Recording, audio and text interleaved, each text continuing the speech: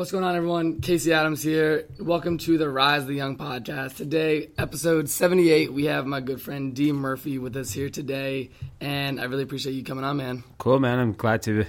Well, you're in my office, so I'm glad you came here. Yeah, totally. Yeah, man. So for everyone listening, we're in LA right now. Me and D, we met where? It was in Washington, D.C. Was that the first time? No, you were in the office once, Yep. Young and Reckless office. You did Drama's pod. Yep. And then we came out to D.C., Drama and I, for March for Our Lives. And you guys kind of hung out with us in the evening that night, which was fun. That was fun. Yeah. So for everyone listening, I'll give you a little rundown on D. So when it comes to fashion and this whole industry of clothing, he's just been someone that I look to as a dominant pioneer of this whole social media space, influencer marketing, just combining both channels. But for everyone listening that may not kind of know what you've been up to, who you are, just kind of give them this little 1 minute rundown just to kind of catch them up to speed before we go into the story. Cool. So for the last 16 years, I've been operating my first brand called 5-4, which is a men's contemporary brand. And that 6 years ago morphed into the largest men's subscription service called Menlo Club. And under Menlo Club, we have a bunch of brands: New Republic, Grand Athletic Club, and Oshenta. And then parallel to that, nearly 10 years ago, started a brand called Young and Reckless. That's dope. And then also on the side, we have a venture investment arm called Queensbridge Partners that we've been doing for the last 6 years. Cool. So like I would say before all the fashion, and has that always been a passion of yours leading up to starting the businesses, or how did that transition happen when it comes to being passionate about clothes and saying, all right, let me actually start a business around this? So I definitely was not passionate about clothes. I didn't really have money growing up to buy nice clothes. Yeah. I was into stuff, but we just never got into it. And then when I got to college, we had to write a business plan. So this business was started in college, and the business plan could be anything you wanted, but you had to work on it for a full year. And we were at that point coming off of a recession. Yeah. So we knew we weren't going to get jobs. So I was like, what's an easy industry? Clothing seems easy. There's a lot of dummies in clothing. So we end up launching a clothing business, writing a business plan in college about it. And because it looked like it was fun and it looked like it was going to be easy. And that's really the kickoff point of how we got into the industry. It wasn't truly about passion. My business partner was very much into clothes, but I was interested in the idea of starting something creative. Yeah. Super cool, man. So for everyone listening, where exactly were you from? Like growing up, what was like your hometown that you kind of consider home? So I grew up in the suburbs of LA, in the Valley. It's called Granada Hills. Okay. So it's about from here like 10, 15 miles from the middle of city. But it felt like Arkansas, because of where we were so shielded from the rest of the city. Okay. I lived in LA, but I didn't know what LA was going on. And so when I got to college, I went to USC in downtown LA. That was like a huge culture shock. Because I had never seen all that stuff before. Nice cars and people dressed up, people really well traveled and cultured. And I was like, holy shit, this is a complete shock to the way I'm used to living. So growing up, like, did you come to the city at all, or what was like your sort of day-to-day life when it comes to you being in high school, middle school? Like, what was that? I was just like a nerdy suburban kid. I studied and I played sports. Like I didn't really have any like weird interest. I literally just wanted to play sports all day. That's dope. What sports? Basketball, tennis, baseball. I mean, literally 7 days a week. Dropped off at the park, and then got picked up, and then study. That was it. It was a pretty very normal. It's crazy that what my life is today, because my childhood was extremely normal. That's cool. Yeah. Like growing up, it's curious. I'm curious. So when it comes to you having all these business now, doing all these things, when it comes to being an entrepreneur, would you say you got that sort of ambition from your parents or mentors, or how did that, I would say, influence to have businesses and like kind of be your own boss? How did that come into your life? Was it? Yeah, so it was super interesting. So when I was in 10th grade, I got into the stock market. Okay. So I started following all these companies. And this is 1996. Yeah. This is like pre-internet. Yeah. And I start looking at all these companies. I look at Apple, I look at IBM. And then all of a sudden, there's a company goes public, and I'm enamored by it, and it was called eBay. And I was like, damn, this company just went public, and it's worth billions of dollars. And I'm like, what is it? What is eBay? Yeah. What is Prodigy? What is AOL? What are all these things? What is the internet? And so I get so enamored with the idea of like, these are young guys Like I saw Mark Cuban start his company and sell it. I watched it happen live on TV. It was an incredible thing. So I saw this huge boom of happening on the first internet, and I saw these very young, smart people become successful, and they'd started their own business. And that was the first inkling. I was like, oh, anyone can do this? Like, I always assumed you had to be old to make money. And then that internet explosion opened the doors for young people. I think it opened up in all industries. All of a sudden, oh, you can be a young person. Yeah. Like these two guys who were just indexing their favorite websites started Yahoo and were millionaires the next day, a year later. Yeah. So things like that I was witnessing happening on the internet and on CNBC. And I was like, wow, you have to start your own business. This is the future of how people are going to create wealth. That's cool. So you're kind of seeing all this stuff happen. You said, 1996 that was? Yeah. So when it comes to that transition of you kind of seeing it, but then actually trying to like be a player in the space, maybe starting your own company, what was the transition to actually take the next step to start something? So I started college in 1998. I was 18 years old. I'm probably your oldest guest. I'm 37. I started writing a business plan for a website called schoolgossip.com. It was like it was a high school college community online. I wrote the business plan. I pitched it to a friend of mine. He came on board. We pitched it to a bunch of people we knew. We raised $250,000 in like a month. Okay. Because it was such euphoria to get in on the internet explosion. Yeah. We launched a business. I ended up hiring. I have a small staff my freshman year of college, and the site at that time got to 100,000 members, which was nuts for that era of internet because there wasn't that many people on the internet at that point. So we were like a serious player in that world, and a lot of those people are my friends now. But I started hiring people. I didn't know what to do, but I just did it. Yeah. And I think that's what got me into it. And we ultimately failed, and I walked away from the business. But it was just like, oh, anyone can start a business. Yeah. Anyone can do anything. And I was 18 years old at the time, and the concept of an 18-year-old entrepreneur was so novice at that era that I was able to get into any room. This is how crazy the times were. You could go to any website. I'm talking the biggest companies in the world, and the CEO would put their email address. Yeah. So you'd be like, oh, I want to talk to Bill Gates, and his CEO's email address would be on the site. Because no one was emailing each other. Yeah. So I would just go and just email all these CEOs, and people would respond to me. And they're like, oh, I'm going to be in San Francisco. Can I meet you? He's like, sure, come in my office. And then I come in, they're like, what are you, 12? But it got me in the room. Yeah. And that's when I realized that this is the life I want to live. Yeah. So you said you were 18, and that was School Gossip. What was it called? Schoolgossip.com. Schoolgossip.com. So that was, you would say, like, pre-college, you said, or going into freshman year? That was freshman year of college. Okay. So when you say freshman year, you start this thing, kind of fails, you kind of doing this thing, was it 2 business partners, 1 business partner? I had 2 business partners in that business. I want to talk about that. So when it comes to business partners, obviously any organization, it having success is due to the people. What would you say is like the key to finding the right business partners, or trusting them, or kind of knowing where to go with the certain people you're working with? I think the first thing that people miss on business partners is you have to be willing and comfortable with spending a lot of time with each other. It's not even as important as, are they the right business fit?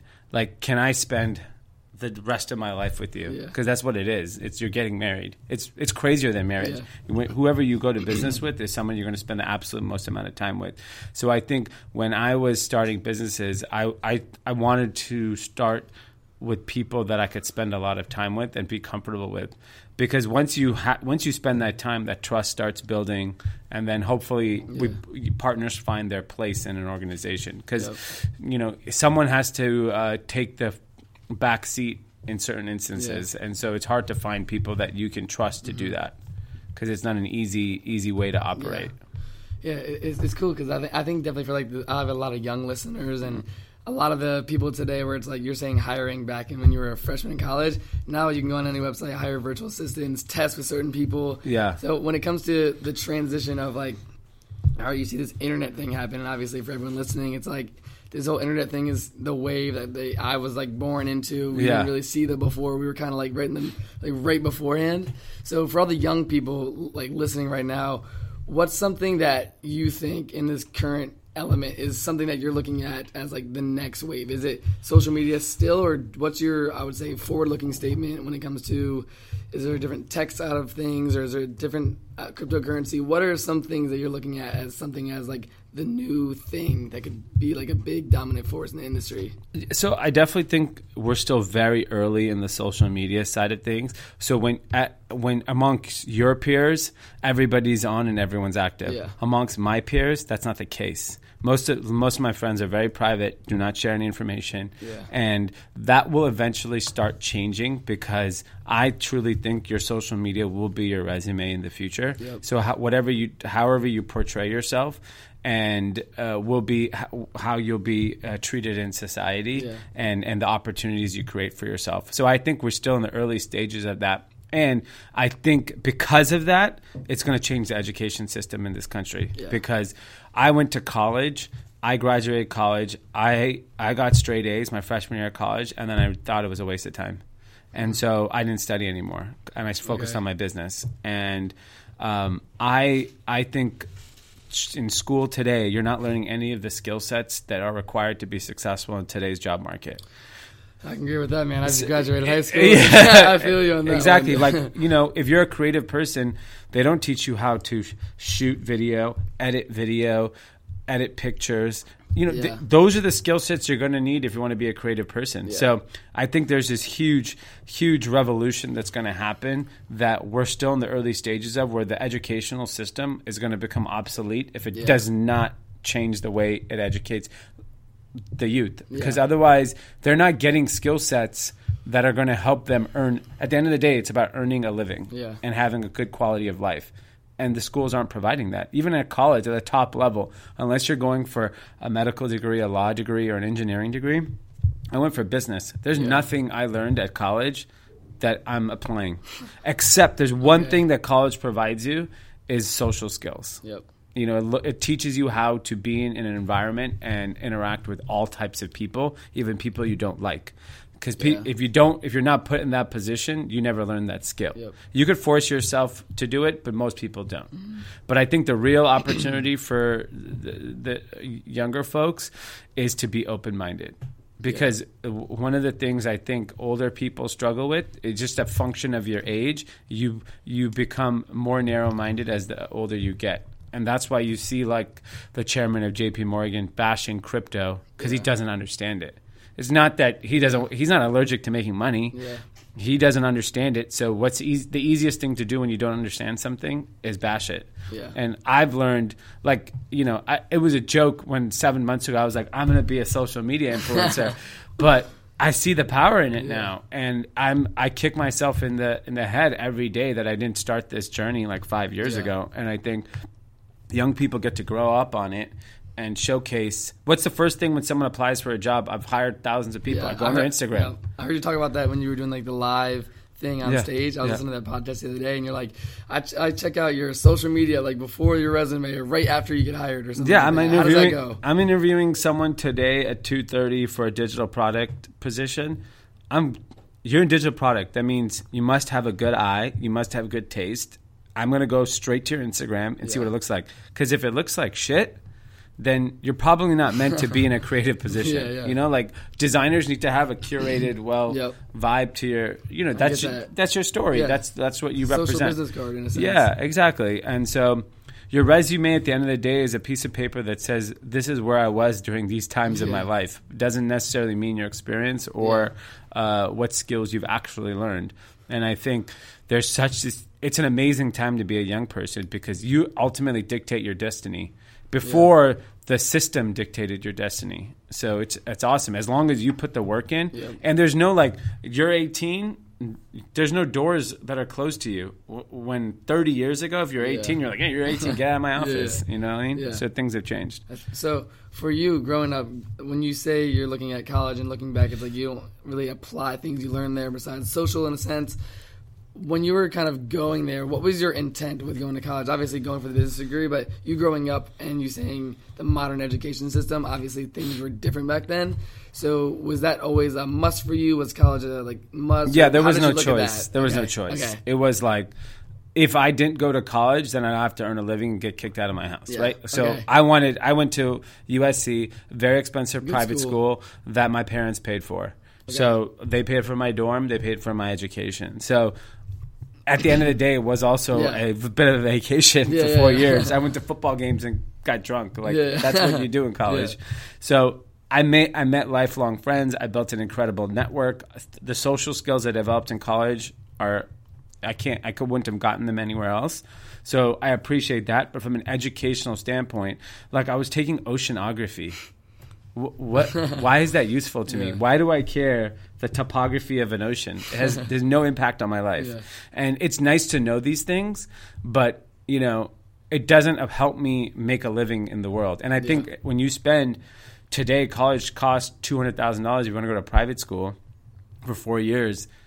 You have to get skills that earn you the highest income. Yeah. Not, I had a wonderful time exploring my inner self in art history. No, I'm sorry. At $200,000, I can't explore my inner self. I just can't. It's a bad investment. Yeah. And I think that's where I think there's such an opportunity for young people.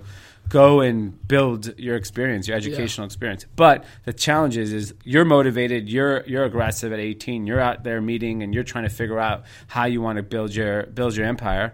But most 18-year-old kids aren't there. Yeah. They're sitting at home watching a squirrel go in circles. YouTube. Yeah, YouTube, right? So it's like the college gives you that extra push. Yeah. So I agree that there's a place for it. I just don't think it's a place for everybody. Okay, totally.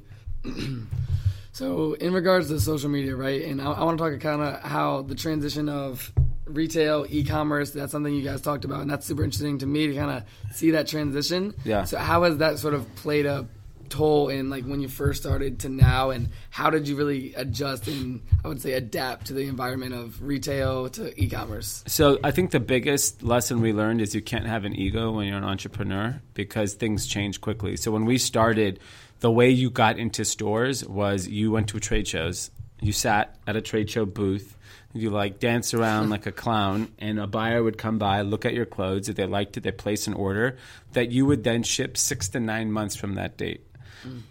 Then all of a sudden the internet comes and people are just buying stuff online directly from brands. So we had two challenges. One was the worst retail recession since the Depression in 2008. So our business finally took off in 2007, and then 6 months later the world fell apart. So when that happens, you're like, how do I adapt? And so what we saw was such a devastating thing at retail that we realized it was never going to come back. Okay. In previous recessions, everything came back. This recession, it didn't come back. It changed. And the internet was the reason why, because it now gave specifically our customer, which are guys, an excuse not to go shopping anymore. Yeah. So we had opened up retail stores. We were in 3 of the best malls in Southern California in 2009 to 2012. And there was no guys in the mall. Yeah. They discovered the internet, or they discovered, Guilt Group, or they discovered all these different ways to get clothes, and they stopped shopping. And if you didn't kind of communicate with them through those routes, you couldn't get a hold of them. And then the bigger challenge became getting a hold of our audience completely changed. So my core audience is 25 to 35-year-old guys. In the past, where was a 25 to 35-year-old guy? They were at ESPN. They watched these television shows. They read Maxim magazine, GQ. They don't do any of those things anymore. They don't watch sports. They don't read magazines. It's impossible to get a hold of them. And that's really what changed our business. We were like, we got to talk to them directly. We have to come up with a model that resonates with them. Yeah. So we started in wholesale. Then we went to retail. And then we launched a website, and then finally we launched subscription. That really took our business to the next level. Okay. So with subscription, what sort of, because that's interesting to me and something that just building a subscription base, obviously that's the best passive income with a company. Yeah. So when it comes to the subscription model of the companies that you work for, how do you set that up from the beginning when it comes to the value add? Is it the packaging? And I would say, to keep it simple, just what was the transition from just the e-commerce store to saying, all right, let's actually make this subscription based so then people get this once a month or however it is? Yeah, the simple answer to that question is guys did not enjoy the shopping experience. So we wanted to come up with something that solves that problem. Yep. So we came up with an idea where all you had to do was fill out 9 questions. put your credit card, and you never have to shop again. That's cool. We curated your package every month. You didn't have to worry about size. You didn't have to worry about style. We did all the work for you. And we were at a price that was affordable to all guys. Yeah, and that's from Menlo Club, correct? For everyone listening? Yeah, that's Menlo Club's whole. And then, in those 12 months, you get shoes, you get activewear. So if you're a working professional guy, you never have to shop. Yeah. And if you want more clothes, you have that option too. But the simple way is that guys did not enjoy the experience. They didn't know what they want. They wanted cool product, and they were sensitive to price. Like, you can't charge. Not everyone can afford Supreme or Gucci or whatever. That's a very small audience of people. Totally. So with it's once a month, correct, for everyone listening? And Menlo Club, where's, like, if they want to learn more about that, is it menloclub.com? menloclub.com, and then we have, if you want to use, like, this super big discount if you use my name, DEE. Just DEE? Yeah. For sure. I'll make sure to put that in the description for everyone listening. No, it's cool because I know that Sonny, he sent me some stuff off the box, and I was like, when I got it, I was like, damn, like, this is clean. Like, if it's coming to me once a month, that's like, that's the way I'm sort of transitioning now. It's like, even going to a mall, it's like you just don't want to be there. It's like you'd rather show up at your doorstep. So. Exactly, because the way I looked at it, the way we're really messaging is if you're in our demo, there are so many better things you could be doing with your time. Yeah. Right? Like starting your business, traveling the world, all things that I enjoy that I did. Yeah. I would want my customer to enjoy those things too. Are you going to seriously waste 3 hours looking for clothes? Now that I think about it, it's such a waste of time. There's so many things you could be doing better. And if we've been around 16 years. We know what you need in your closet. So it's not like we just woke up today and decided to make clothes. Yeah. So I want to talk about in regards to the different companies you have. Obviously, you and Drama are business partners. That's how we kind of met in this whole social media world. How did that sort of come to fruition? Young and Reckless, getting involved with that, and just the entire experience of partnering with Drama in a sense. Yeah. So when over 10 years ago, his manager at the time introduced me to Drama and said, hey, Drama wants to collect $400 a month from a brand to wear it on Robin Big and Fantasy Factory. Yeah, he told me the story. And I said, no. I'm like, I've never heard of Robin Big. I've never heard of Fantasy Factory. I've never heard of Drama. Pass. So a year goes by, and they're like, hey, he really wants to launch a brand. I'm like, who? The guy that wanted the $400 a month? Yeah. And so finally I end up meeting him. And I was like, damn, this kid's really smart. And he was, I think, 20 or 21 at the time. Okay. I was like, he's really sharp. And they had this platform. And so they were telling me that at the time it was the highest rated show for men on MTV and one of the top rated shows on cable for men. So finally I get sick one day and I end up watching the first season of Fantasy Factory. And I was like, oh my God. Yeah. This is 10 episodes of commercials. Yeah. It's just Rob pushing every one of his businesses. Yeah. So I go back to Drama and I'm like, hey, let's give this thing a shot. So they film an episode. They give me the episode 6 minutes before it airs. I go walk it into every big retailer I knew, which is pretty much all of them. Yeah. I show them the episode. Every single retailer ordered it. So we were able to do millions of dollars on day one. Which is like unheard of. With Young and Reckless. Yes, literally day one, millions of dollars, extremely profitable because there was zero marketing costs. Yeah. And we shipped it. It was August of 2009, and day one, brand just exploded. That's insane. And then at that point, the show was so hot, we didn't have to do anything. We literally just made clothes. I literally was like, hey, Drama, wear this on this episode. I call the retailer on episode 4 in October. He's wearing this. Do you want to buy this? Cool. They'd buy 100,000 units. And it was just, and because it was also, it was the end of big retail. So so PacSun today has like 300 some odd stores. Yep. They had 1,200 then. Yeah, that's insane. Every retailer I sold had 1,000 stores. So we were in 10,000 stores selling T-shirts and hoodies. And they were selling at full price, and people, it was bananas. Yeah. So that was the start of that brand. And then obviously it has evolved tremendously from that, but that was the catalyst that started the whole thing. It started 2009, you said? Yeah. So with that, when it comes to you and Drama sort of partnering, was it sort of like he knew that you had the connections to the retail space, and that's sort of how it kind of came to fruition? Yeah, exactly. So he was looking, it worked out. So he was looking for someone that had the relationships with the big retailers, and he was looking for a big partner. He went to DC, he went to Volcom, he went to those guys, and they were like, no, Why? Because they're stubborn and they didn't understand it. We even offered MTV a piece of the business. They passed. They're like, you guys aren't going to do any real business. Yeah. And I was in a position where my business was at that time in the toilet. Okay. So I was like, I need a Hail Mary. Yeah. And I'm like, all right, let's give this thing a shot. Yeah. And it just exploded. That's so sick. So how involved are you with Young and Reckless today? I'm still very involved. So been a big part of hiring the whole team, training them, very involved in more strategic stuff. So product direction, marketing ideas, things of that. All the retailers we still work with are very close to me. So I still spend a lot of time with them just understanding trends and stuff. But we have an incredible team now that can kind of handle day-to-day stuff. I'm a lot more high level now. Before, 18 months ago, 2 years ago, I literally approved every single style, every single order. Every single thing we made.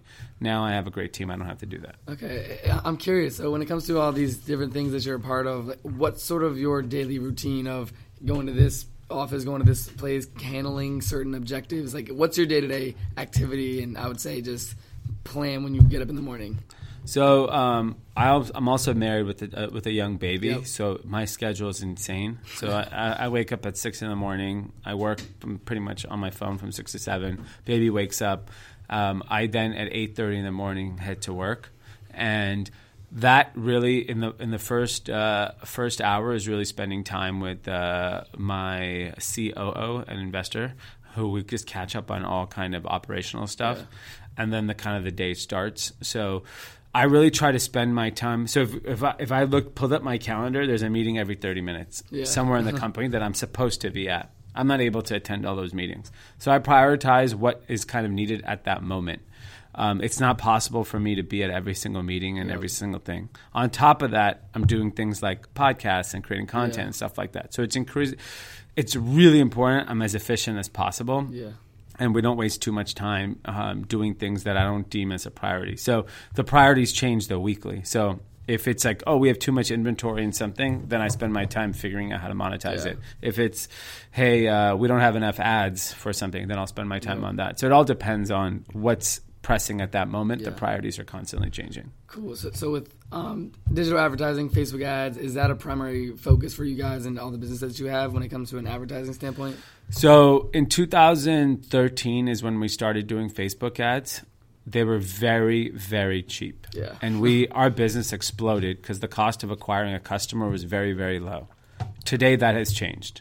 And I was just explaining this to someone the other day. In February of 2017, we were spending, that was the last big month of our spend, we were spending over $1 million a month on Facebook. Last month, we spent $50,000. Oh, wow. Big change. Yeah, big drop. That's a 95% decrease in spend. Lord. So we're not ones to keep spending if the results aren't there. Yeah. So the results haven't been there in the last year, primarily because of competition. Everyone else has caught up on the way we advertised. Yeah. So we have to adopt and we have to change. But Facebook was the driver of how we got here, but it's not going to be the reason why we get somewhere in the future. Yeah. It's just, unfortunately, it's saturated. There probably needs to be new ad products. We'll have to see how they evolve Instagram, how they evolve WhatsApp. Yeah. Like those are places, those are like the next frontier of ads that we definitely need to figure out before we can kind of scale. But Facebook for us is kind of dead. Okay, that's interesting. Yeah. So I want to talk about, talking about your schedule, you're saying content, podcasts like this, that sounded like you fit that in between when you need to. Yeah. So with you, I know we talked about this before we started it, it's like this whole social media wave. What would you say you're doing to kind of build your brand, and when did that transition happen? Because obviously it's like you weren't invested into the social when it first popped off in the sense that you were talking about. Yeah. So when was the transition of like, all right, let me start putting out content, doing the vlogs, and doing everything that revolves around this whole niche now? Yeah. So when we realized Facebook was kind of over, I started experimenting with a ton of different things. So we were doing television ads, we were doing podcast ads, we were doing YouTube influencers. We were doing everything.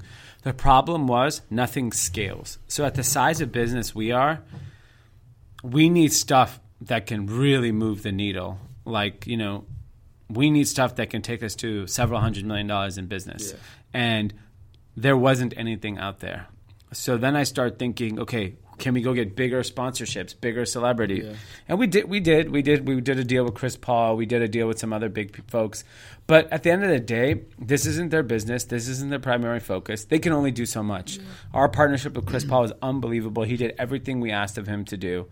But it's still not enough what we need to move our – like we're trying to compete with J. Crew and Gap. Yeah. So in order to play that game, how do I reach more people?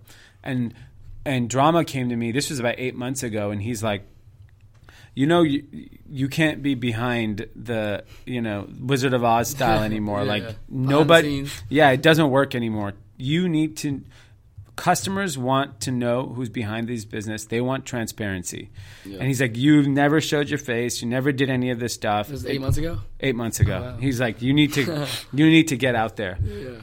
And I was like, damn, he's right. Because I started thinking about newer businesses. Like everyone knew who the CEO of Uber was, or Glacier, or Warby Parker, or whatever, Casper, name 1,000 brands. Yeah. And I was like, nobody knows who started Menlo Club. No one knows Drama's partner in Young and Reckless. They don't know that stuff. So that's when I realized, I was like, crap, I should have been doing this. Yeah. So I said, let's give it a shot. And bear in mind, 8 months ago, I did not know what I was doing. I just said, I'm going to try everything. Yeah. And so started vlogging, started podcasting, started focusing time on Instagram, creating content, hired a videographer. All those things started happening the last 4 months. Yeah. Because what I started realizing, the little content I was putting out, people were connecting with it. And I'm sure you know it. Like people just connect, and they know your life, and they know your story, and they're excited about it, and they want to see your progression. Yep. And I was like, damn, this is really, really working. And the real tipping point for me, where I was like, I got to go all in, was in April. I was at Coachella. I was outside the Revolve party. It was 3 a.m. This phone was not working. I could not get an Uber. And we were about 3 miles from our place, but phone wasn't working, so the map wasn't telling me exactly. My brother and I are standing out there, and I'm like, oh, man, this is rough.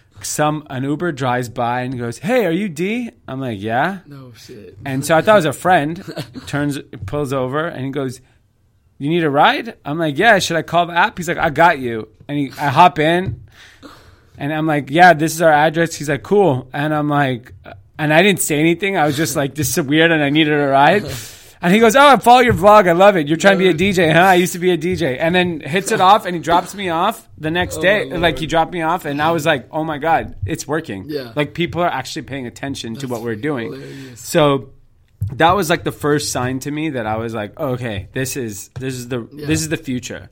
The key to it is, as you know, is how do you scale it? Because I think my story is interesting. It's sharing a very unique perspective. So a lot of them really successful people who do podcasts are very far removed from the trenches. Yeah. So if Oprah does a podcast, when was the last time Oprah struggled? 25 years ago, 30 years ago. I'm in the trenches still. Yeah. I'm still building a business, building brands, creating new brands. So it's an interesting perspective for someone that's been in the industry and sharing their war stories. Yeah. So I think that's where the opportunity is, and now I'm going to learn if I can scale it or not. Yeah, totally. So what's been like I would say the most passionate thing? Is it doing the group chat? Is it the vlog? Is it just the Instagram? Where do you spend most of your time? The podcast we do 3 times a week. I think that reaches the most people because it's digestible for all type. You don't have to be into anything particular. It's what is it if people don't know? It's called Group Chat. It's with my partner Drama from Young and Reckless, and the idea is that it's if you're familiar with Bloomberg or CNBC, talking about stocks and stuff like that. If Bloomberg it's a hip hop Bloomberg is what I call it. Okay. Like, how come? So your most successful entrepreneurs in tech and fashion space are in their 30s. What are they into? They're into rap music.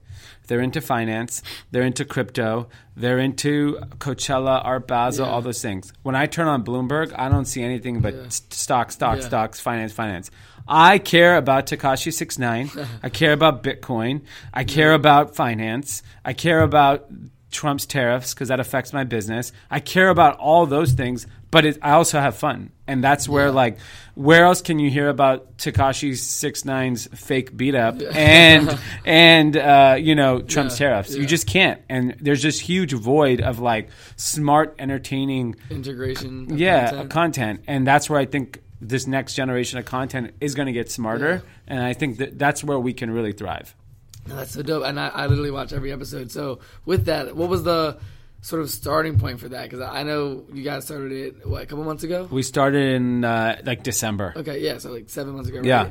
What's been like the most, I would say, biggest breakthrough for that? Was it quick to get an audience? Was it slow and steady? I was just looking at our first episode. Drama has like the analytics on his computer. I was like, how many episodes did our first podcast get downloaded? And he goes, 56. Hell yeah. I was like, 56? Why did we even continue? And now we get thousands of downloads an episode. And it's crazy because one thing I learned from a YouTuber early on is the secret to content is consistency. Totally. And it didn't dawn on me because I just figured it has to be amazing or it has to be famous people. And then people turned me on to different YouTubers. And I was like, wait, this guy's just in his apartment? Yeah. By the way, that sucks. Talking about like his day and he gets 1 million views. And I was like, what's the secret here? He's like, I know I can rely on him for content 5 days a week. Yep. I was like, great point. It's like if you know, it becomes a TV show. Yes, it's a TV show. And I think that reliability of content is so powerful for people. And it's the same thing. The content I consume, I know that it's going to be available these days of the week. So I'm excited when it is. Yeah. So, question. So, where do you think you spend most of your time ingesting content? Like, do you watch people's vlogs? Do you spend time, I would say, consuming other people's content, or are you more focused on obviously creating your own? But where's the balance for you, you'd say? Unfortunately, I don't get enough time to consume content. Totally. Like, I have like all these things I subscribe and follow and whatever, but like, you know, I think what's funny is as you get older, you're going to find really something funny. So when I was younger, I used to read Economist, Business Week, Wall Street Journal. I'd watch only the news. I wanted to know everything. Yeah. When I come home at night, I want to watch or consume the dumbest thing possible.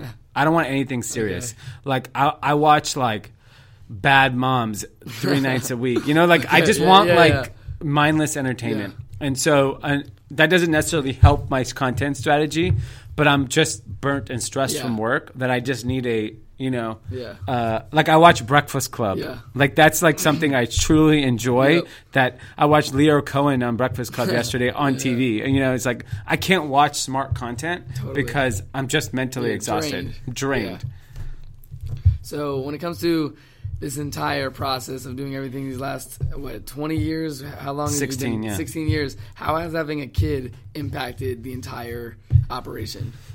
It's impacted it a lot.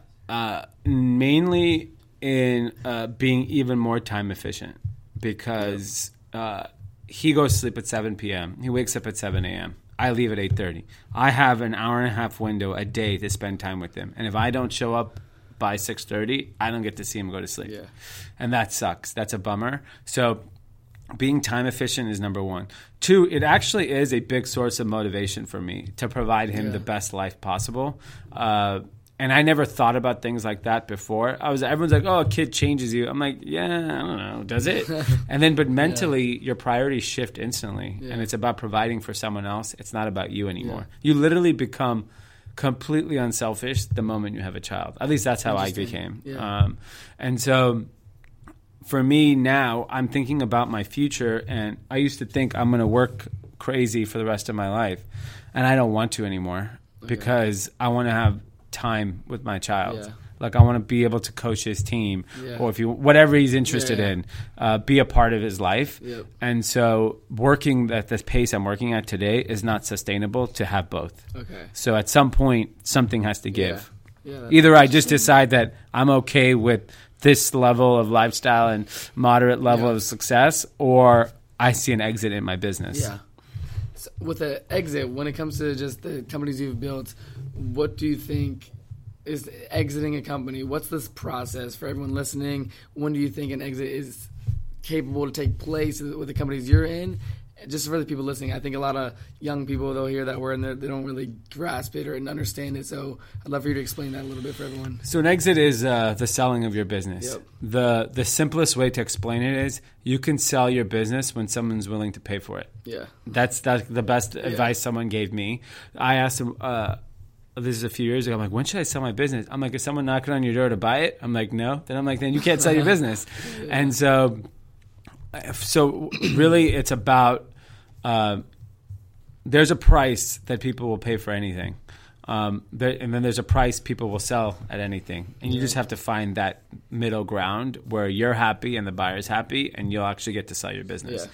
So often sellers are delusional because we think our company's worth a lot more, and buyers are looking for a good deal. Yeah. And so in our case, when the stars are aligned, those things will happen. Yeah. We're not there yet today, but I've never had an exit in any of our brands yet, so we've kind of financed our business through profits. Yeah.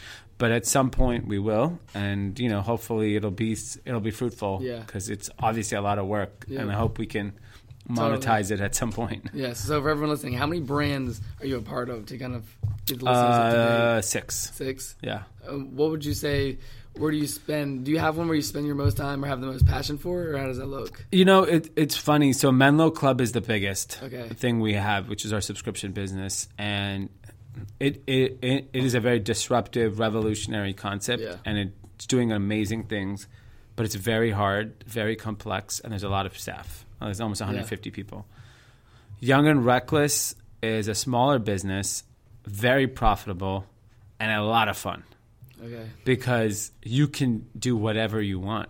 It's Young and Reckless, right? There's no rules. And it's a traditional wholesale business with a traditional e-commerce business. So it's a lot easier to run.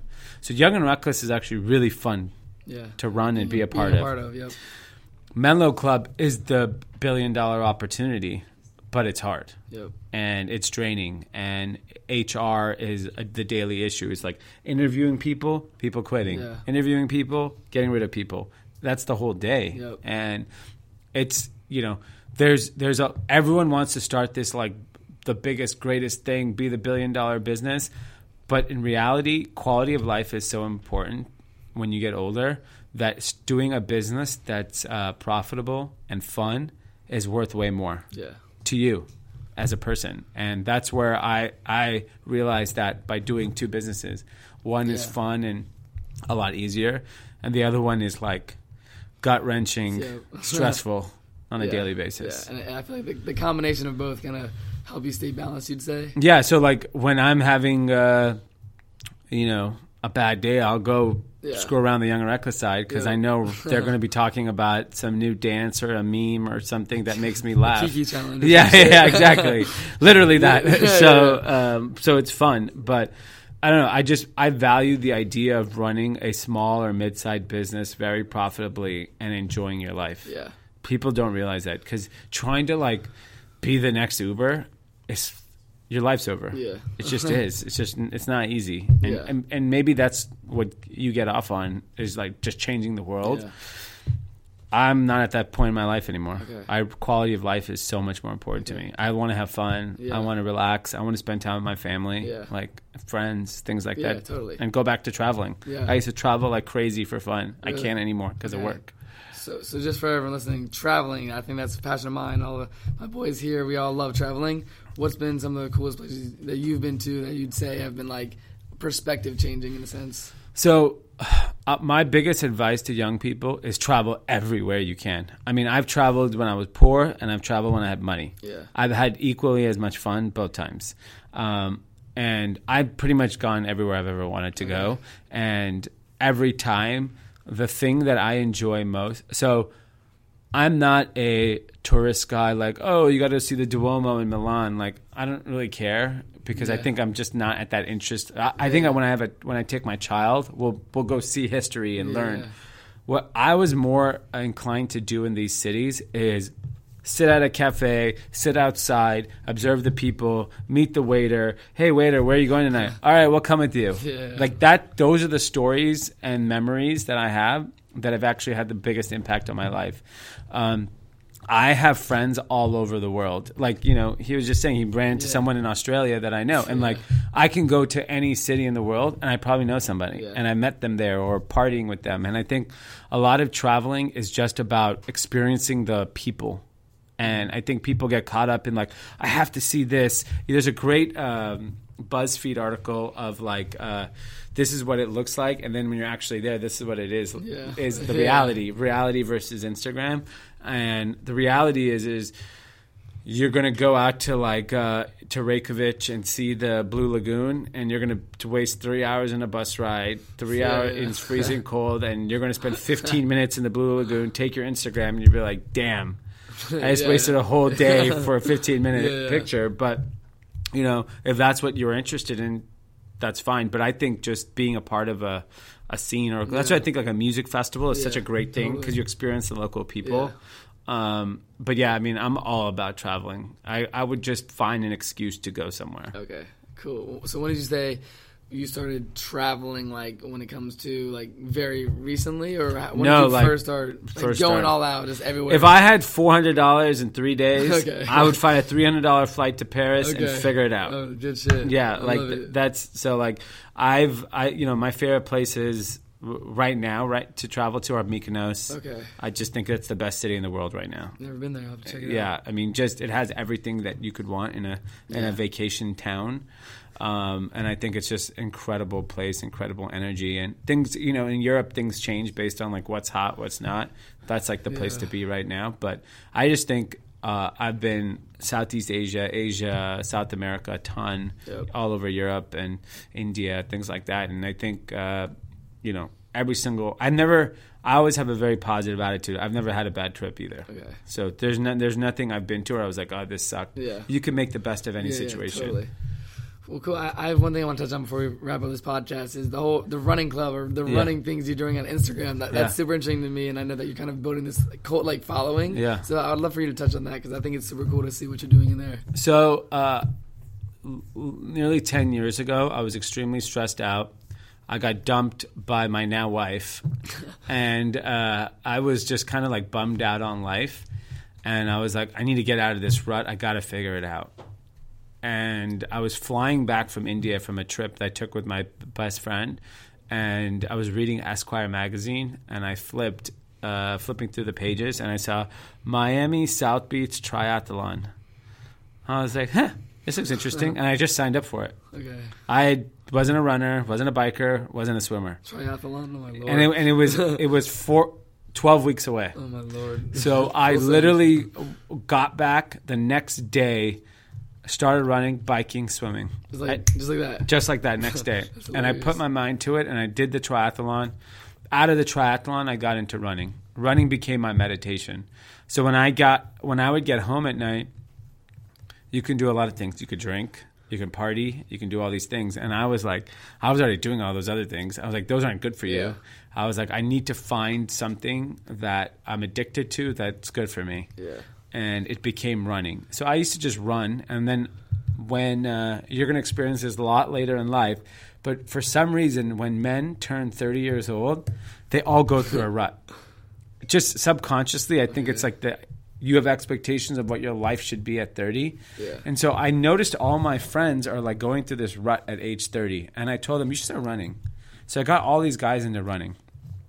Fast forward a year ago, a guy walks into my office and goes, would you ever do a run club? I was like, nah, sure. I'm like, if you'll run it, like I'll come and run, but if you'll like organize it. So we started showing up at Alfred's Coffee on Melrose Place in West Hollywood every Saturday, and it started with like 4 people, then it was 8 people, and then it was holidays and it slowed down, and then we started doing these run challenges where we challenged people, particularly our customers, to run 75 miles in a month, and I would give them $75 of store credit. And I would give cash to a grand prize winner. So in January, over 1,000 people did it. So it started picking up momentum. And then the run club all of a sudden became this thing. So now like 40 people show up.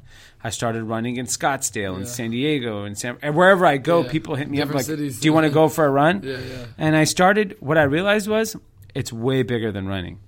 So as a young person, they're always looking for people to talk to about their business, their life, personal, get advice, get introductions. And I use the run club as like a place. Hey, I don't have that much free time, but if you come running with me, I'll give you my undivided attention. And that's what happened. So the Run Club has now become this incredible community of people that are not only friends, people that are doing business together. Like I've gotten 2 deals out of the Run Club, which is insane. I'm licensing Young and Reckless in Germany and Grand AC in Europe through Run Club, which is crazy. And so there's other people that have gotten jobs or deals or whatever from coming and running with us. So yes, running is a physical activity, but the community is far bigger than that. So for everyone that's listening that maybe out in LA, where should they find out more information about that? Yeah, so you can follow Grand AC at Grand AC or just follow me at D Murthy. And every Saturday we run either in West Hollywood or Santa Monica. Cool. It's an incredible group of people. Yeah, I see it all the time in your stories. It's like, how many people you said? Like 40 literally like 40 people will show up, and then it's just an awesome energy, and it's something good. It's positive. It's like I don't want to be hosting like alcohol-driven events for the rest of my life. Well, super cool, man. Well, to kind of wrap up this podcast, I kind of want to hear your perspective, kind of one sort of thing. If you were to kind of see this current, I would say, generation, people like me, these younger 18-year-olds that are living in this social media space, what's something that if you were to kind of look back and if you were 18 in this generation, what was something that you would tell yourself kind of looking back, seeing the trends that are happening now? I think, like I said before, I think one is have an open mind, and because you never know where you're going to end up. The other thing is focus, which is something I'm not good at. So for me, giving that advice is really strange. But I've noticed when you're great at one thing, it changes your universe. And all of us are trying to do too much. Even my wife the other day, she was like, you're vlogging, you're podcasting, you're running, just do one thing. She's like, if the podcast is doing the best, focus on the podcast. Why are you trying to do too much? And she's absolutely right, because think about it. The best people, the people that we all idolize are great at one thing. We're not great at everything. All the other things will fall into place if you're great at one thing. So I think it's just focus. I love it, man. Well, everyone listening, thank you so much, D, for coming on. Thanks for having me. I kind of want to wrap it up just to say, like, what's the best place for people to connect with you, to kind of get involved with everything you have going on? I think Instagram. Personal life. Yeah, Instagram? Yeah, I'm good at responding to people on Instagram. What's your thoughts on that? Because I asked Lindsay Palas yesterday, and she was like, Twitter, and I was like, I'd never touched Twitter. So is Instagram your core? Yeah, I think for us older folks, Twitter was big. So I love Twitter to consume. I find that there's a lot of anger on Twitter. Totally. So I try to avoid that negative energy. Cool. So Instagram's a great place. Well, perfect. So everyone listening, I know there's a lot of information we talked over today, but I'll make sure to put his Instagram, the websites, everything regarding more information about what you have going on in the description. And other than that, thank you everyone for tuning in to the Rise of the Young podcast. And thanks, Steve, for coming on. Thank you. Yep.